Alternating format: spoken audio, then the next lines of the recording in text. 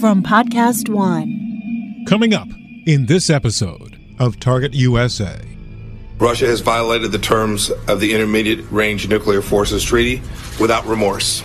Secretary of State Mike Pompeo announced on February 1st the U.S. is going to withdraw from the INF treaty because it's getting nowhere trying to talk Russia back into compliance. To this day, Russia remains in material breach of its treaty obligations not to produce, possess, or flight test a ground-launched intermediate-range cruise missile system with a range between 500 and 5,500 kilometers. He also said the U.S. is going to do what's best for the U.S.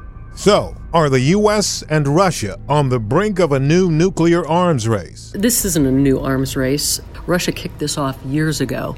We're now starting the R&D and be able to work on those systems that we haven't been able to.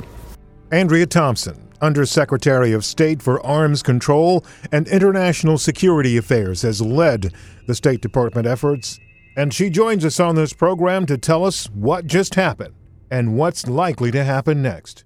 Coming up on this edition of Target USA. The National Security Podcast. From WTOP in Washington, D.C., this is Target USA. Russia. Could render huge harm to this country. North Korea's secret missile. Capable of reaching the whole of the United States. Dangerous terrorist. D.C. is repeatedly mentioned as someplace they would like to seek an attack. Cyber criminals. Decryption successful. America has a target on its back. And on this program, we investigate the threats, the people behind them, the agencies fighting them, and the impact on you. This is Target USA, the National Security Podcast.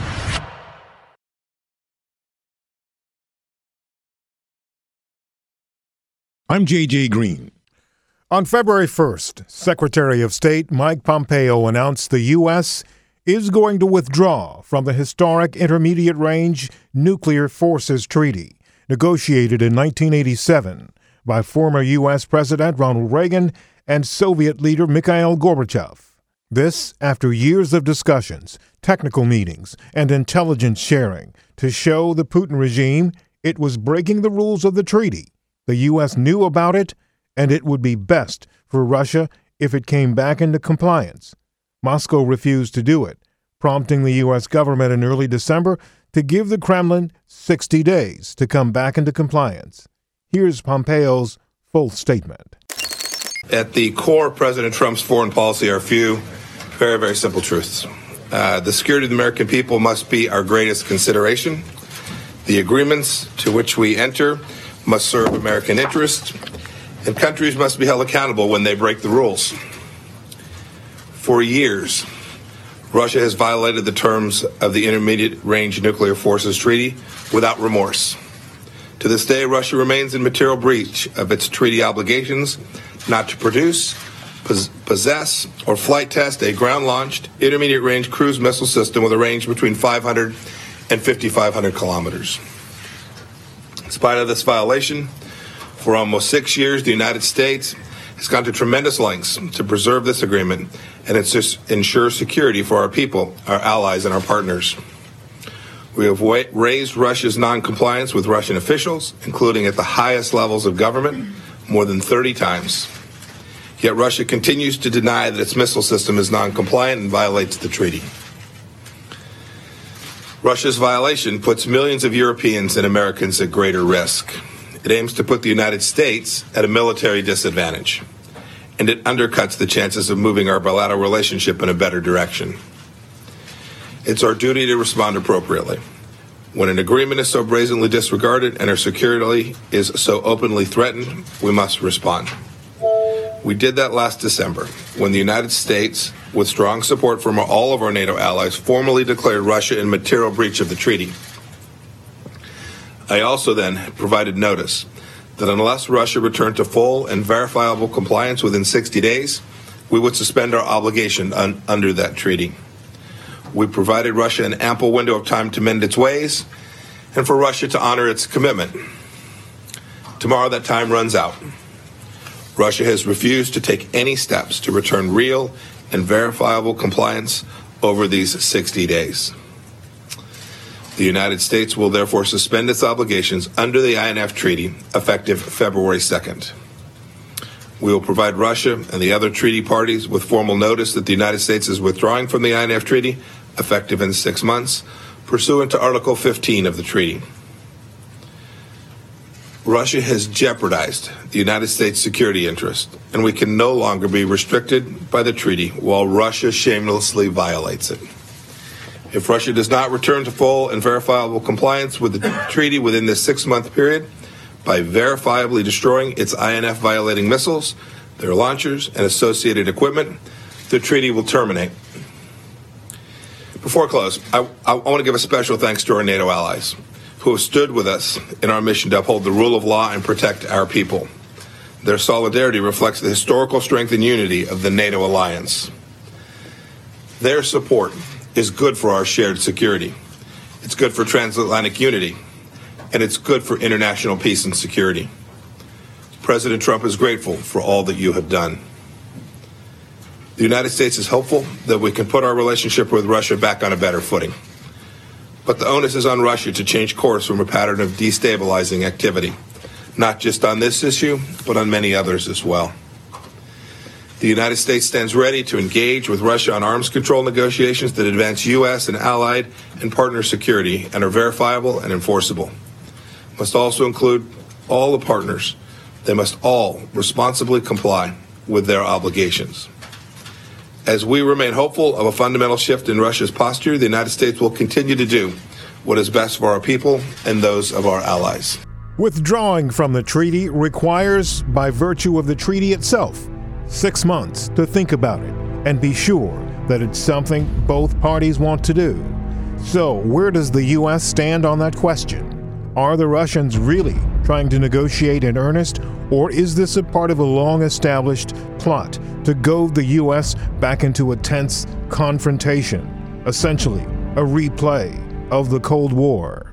Andrea Thompson, Undersecretary of State for Arms Control and International Security Affairs, a retired Army colonel, well-versed in dealing with difficult situations after serving in Iraq and Afghanistan, found Russia's behavior no surprise.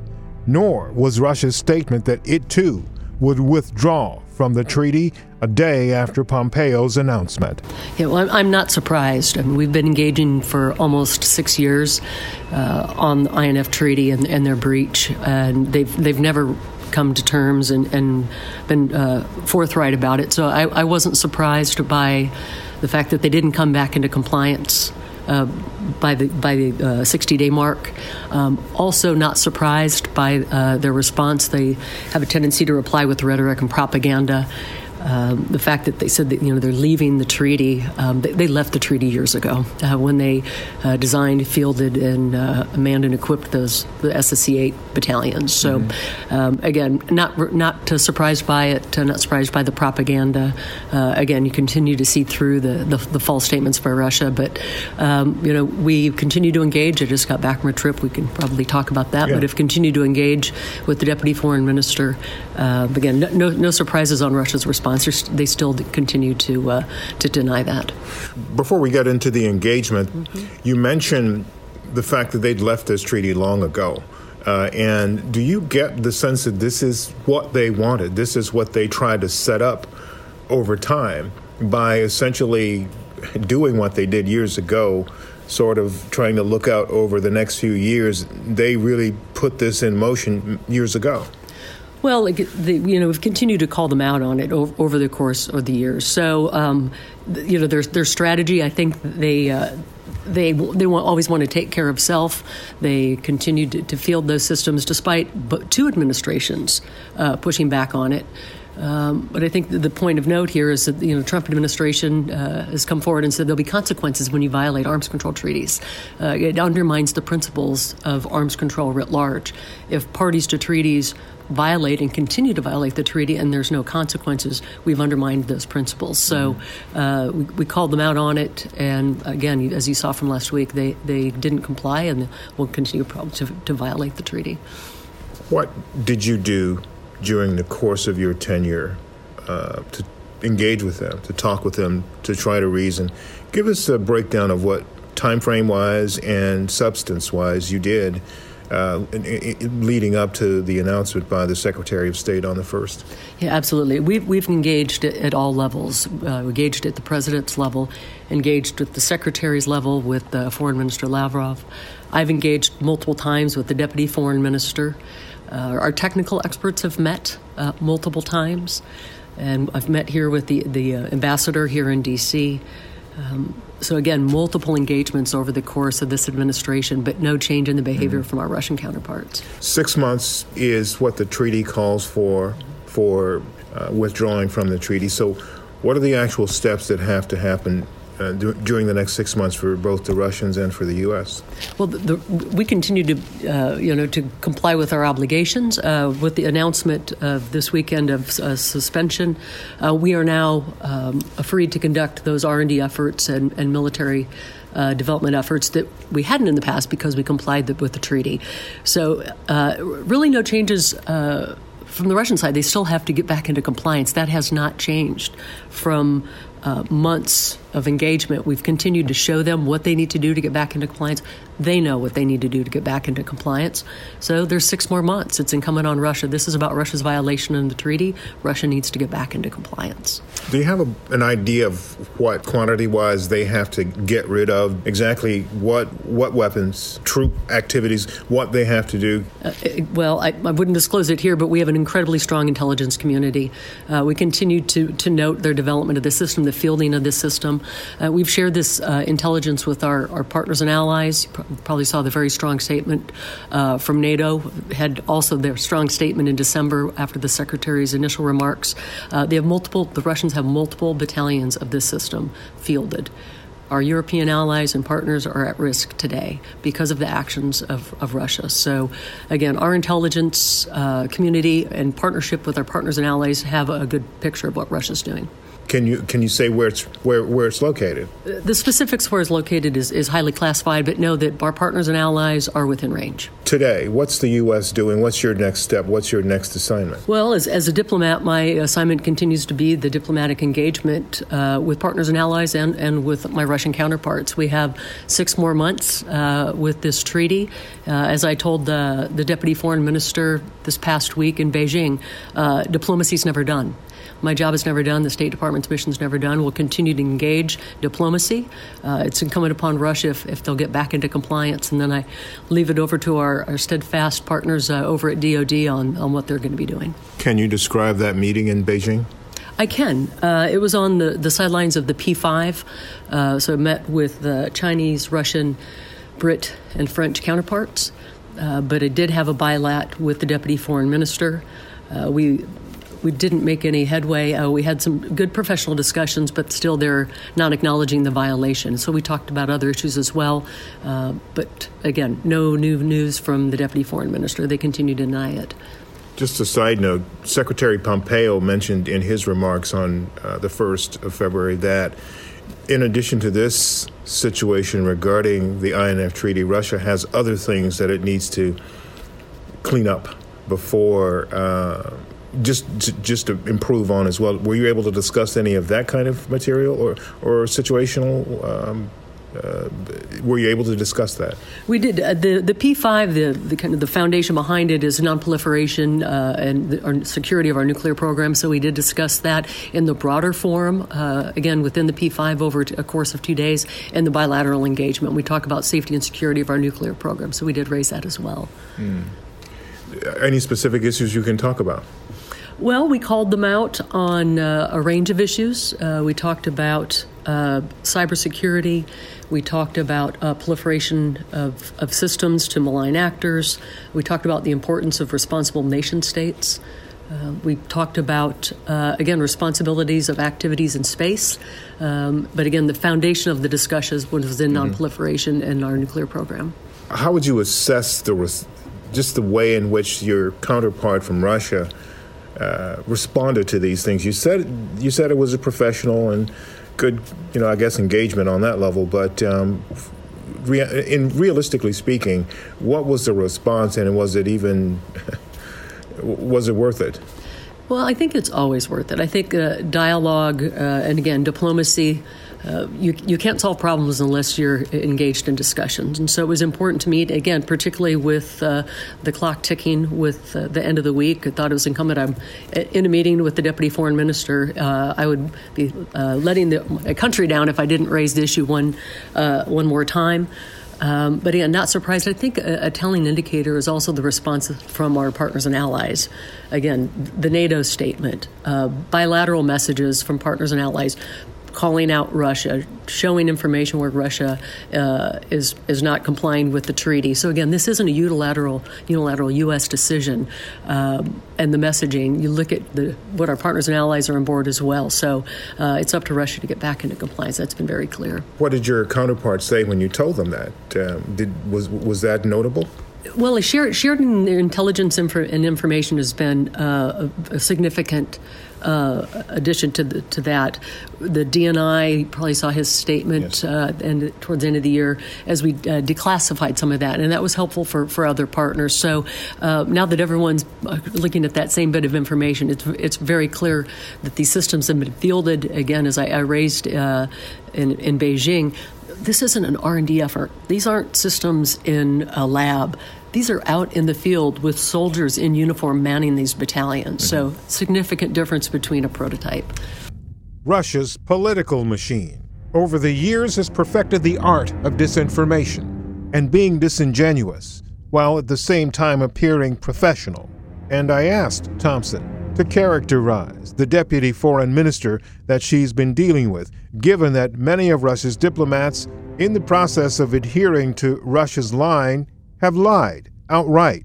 Well, the deputy foreign minister, he's a career diplomat, and he's been working this issue for years and years. He's well-versed on the topic. He's also well-versed on Russia's playbook, as are we. So no surprises as they continue to pull out the playbook that we've followed multiple times now. NATO and U.S. plans. There was a statement shortly after the Secretary put his statement out, a statement from NATO, which you've mentioned. In that statement, NATO essentially said the same thing that the U.S., you, and the Secretary have said many times. Russia needs to come back into compliance. NATO, according to the Foreign Ministry of Russia this morning, is concerned. And I'm not sure where they suddenly got that bit of wisdom from all of a sudden, but they did mention that in some postings that they made this morning. I'd like your view on what NATO thinks and what NATO's told you. Well, I'd always, NATO and the Secretary General speak for himself, but he and his team have been very clear, again, from the statements that you saw this past weekend, from subsequent statements he's made in social media, remarks that he's made preceding that statement. After we engaged with our Russian counterparts in Geneva on the 15th, I led interagency delegation to NATO, where we briefed the NAC, had a meeting with the Secretary General and his team. And again, very helpful to hear their views, and they were consistent in the messaging. They were appreciative that we've continued to work with partners and allies. We've kept them informed along the way. And hearing their concerns and addressing those. And again, the action of which you've seen, sharing intelligence and information, sending our teams forward to their both bilateral, the capitals and to NATO. So very, very strong relationship between us and our NATO leadership. The Secretary mentioned that the U.S., and he said this before, and I think the National Security Advisor has indicated this too, and you said it when we spoke earlier, that the U.S. is going to do what's best for the U.S. I wonder if you could just put that into words for us. What is best for the U.S.? Well, defending the interests of the United States, Americans at home, abroad, and our partners and allies is always, again, the premise and the foundation of everything that we do. When we see an action, in this case with Russia violating an arms control treaty, we have a professional obligation to take action on that, and we have. We've called them out properly through the steps in the INF while continuing to abide by the treaty, which I think is an important note.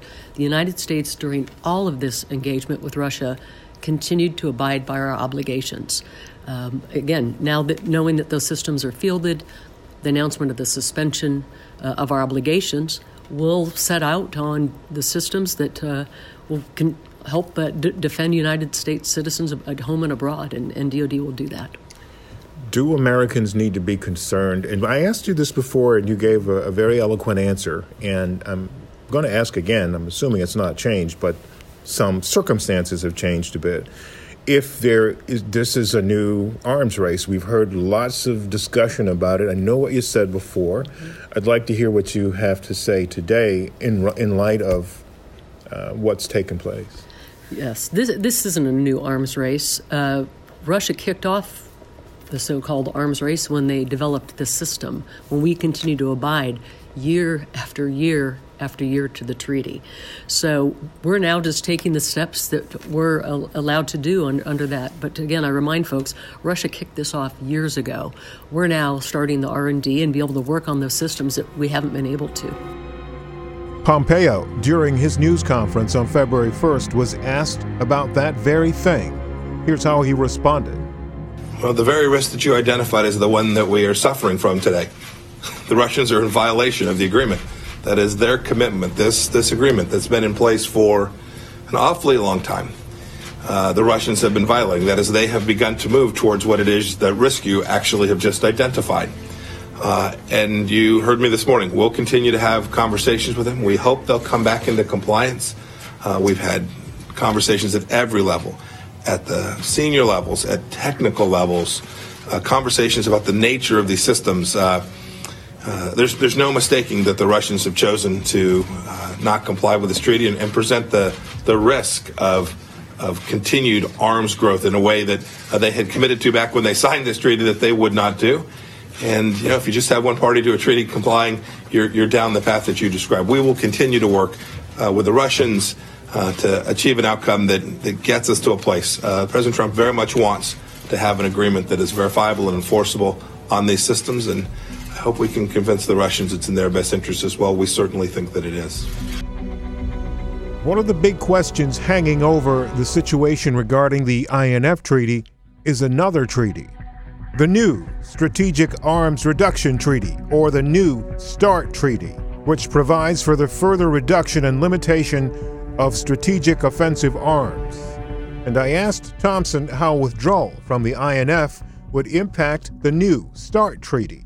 Right. So New START is in effect till 2021. And the similarities there are that we continue to abide by our New START obligations as well. We met our central limits last year. We continue to abide by all the steps that are necessary to stay in compliance with the New START, as we had with INF. And again, in the consistency of Russian messaging, they continue to push back and say we're in violation of New START. No one acknowledges that is true. We continue to have technical experts meetings with New START as well. Folks say, is it time to extend New START? We have 2 years to have that discussion, and as you've seen from the Russian violations with INF, that the environment's just not right to begin those discussions. You mentioned what Russia's been saying, and it's almost as if it's a taunt. They know what they're doing. They know what they're not doing. They seem to be preying on the breathless nature of life in the U.S. and people counting on people not having time to take a moment and figure out, hey, wait a minute. This isn't what they say. This is what they did, and they didn't abide by the treaty, blah, blah, blah. So what is that a part of your strategy to engage with, when you're engaging with them, knowing, honestly, and forgive me for saying this, but they lie? Well, they're consistent. They're consistent. That propaganda underscores almost every activity we have with our Russian counterparts. But it's incumbent upon us to, again, just the facts, present them with the intelligence, present them with the information, and share that with our partners and allies. So when you sit down and have fact-based decision-making, it proves much harder for them to disprove that. We've laid that out on multiple systems with multiple treaties, as have our NATO partners and other partners and allies. So again, I try to see the fog through their fog and that propaganda and just get to the heart of the matter. What's the hardest part of what you have to do now? Well, it's a challenging job. Despite the Russian activity of the INF, arms control is incredibly important. It takes committed effort, as do all of our diplomatic engagements here at the State Department. I think messaging, as you mentioned, with it since 1987, it's been a generational change. So there may be Americans that aren't familiar with what this means. It's another part of my responsibilities is messaging, getting out through social media, through engagements, through think tanks, through opportunities such as this to help clarify and maybe educate folks that haven't looked at this issue for years. And do you have a crafted message for the American people about what's at play, what's at stake, and what's happening now? Do you have a central theme? Well, the central theme is we will always take action on what is best for the security and prosperity of the American people, writ large. Period, end of statement. I mean, that underscores everything we do, the safety and security of the American people. Again, and we will push back on foes and friends, quite candidly, if they ever take action that violates that principle. So we'll stand up for the American people. We'll continue to clarify for the American people where there's questions. And again, dialogue and diplomacy is never done. One of the things that's become very clear to me in engaging with some of your counterparts from other countries on other issues as it relates to the U.S., a lot of people seem to think that the U.S. is caught in this moment of chaos, which, in all honesty, we are because of some of the activities that the Russians engaged in around the time of the 2016 election. Has that impacted your ability to get your work done? Well, it's a complex security environment, and it has been, and our partners and allies recognize that as well. It's incumbent upon us to share information, and we've seen that. For example, just got back from the P5, met with my Chinese counterpart, Russian counterpart, the Brits, and the French. There are areas where we agree, and we'll build upon that. And there's areas that we will disagree, and we'll try to mitigate that gap. At the end of the day, we're going to stand up what's best for the American people, and that's my job.